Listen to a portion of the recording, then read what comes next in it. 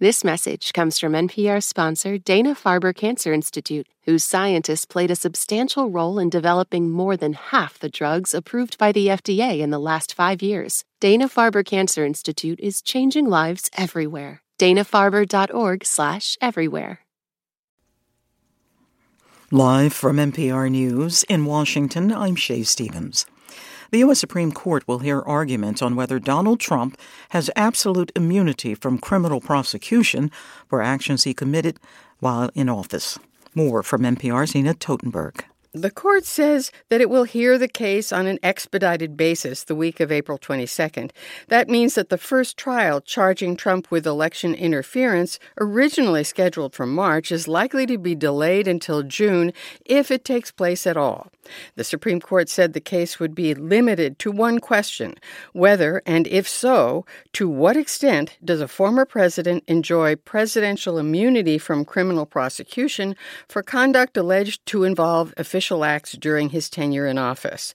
The court said it was expressing no view on the merits, but instead of itself blocking the lower court decision against Trump, it ordered that court not to take further action until the high court itself renders a decision. Nina Totenberg, NPR News, Washington. President Biden and former President Trump are both making immigration a central issue of their campaigns. Both men are set to make competing border visits today in Texas. Biden will be in Brownsville, while Trump plans to visit Eagle Pass State Park some 300 miles away. Mitch McConnell says he'll give up his post as Republican leader in the Senate this fall. As NPR's Susan Davis reports, McConnell has played a key role in shaping the nation's judiciary. McConnell himself has talked about this, and he said he believes it'll be his role in shaping the courts, not just getting conservative justices on lower courts, but specifically that 2016 decision to block Merrick Garland's nomination by President Obama to the Supreme Court. That decision ultimately led to President Trump's ability to appoint 3 conservative justices and tilt the court towards conservatives. He has called that the single most important thing he did in office. You can draw a straight line from that decision to outcomes like the 2022 Supreme Court decision that threw out Roe v. Wade. NPR's Susan Davis reporting. Congressional leaders have finalized one part of a deal to fund the government for the remainder of the fiscal year.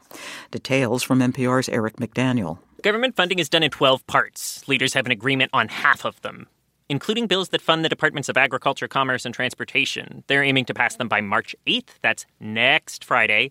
But first, they have to advance another short-term extension, almost certain to require Democratic votes in the House to overcome Republican objections. Another funding deadline on the remaining 6 bills will be pushed to late March.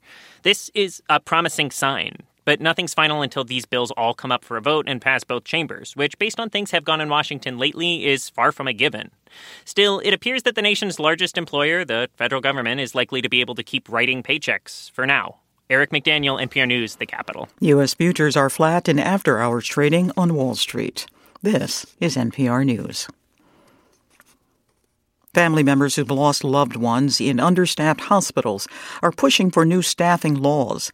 From Michigan Public Radio, Kate Wells has that story. Tim Lillard told Michigan lawmakers at a hearing in November that he believes his wife, Anne, would still be alive today if the nurses who treated her in the ICU hadn't been so short-staffed. It's my belief, had there been nurses adequately staffed, the subtle changes in her health would have been caught, and she'd still be alive. States like Michigan and Pennsylvania are considering legislation that would limit how many patients can be in a nurse's care. But the hospital industry says they can't even find enough nurses to fill the current job openings, and that mandating nurse-to-patient ratios would force them to turn patients away. For NPR News, I'm Kate Wells. Families of hostages in Gaza are staging a 4-day march from southern Israel to Jerusalem to demand the release of their loved ones. Israeli officials say 8 convoys, meanwhile, are delivering food in northern Gaza for the first time in a month. The UN warns that the region is on the brink of famine. Negotiators from the U.S., Egypt, and Qatar are still trying to reach a ceasefire deal in exchange for the release of hostages and Israeli prisoners. The Ukrainian army says its forces have repelled Russian forces from the southern village Orlivka. But Ukraine says the situation on the eastern front with Russia remains a challenge. Ukraine's military says it's withdrawn from 2 other areas near the city of Avdiivka as Western aid runs low. This is NPR News. This message comes from NPR sponsor Mint Mobile. From the gas pump to the grocery store, inflation is everywhere. So Mint Mobile is offering premium wireless starting at just $15 a month. To get your new phone plan for just $15, go to mintmobile.com/switch.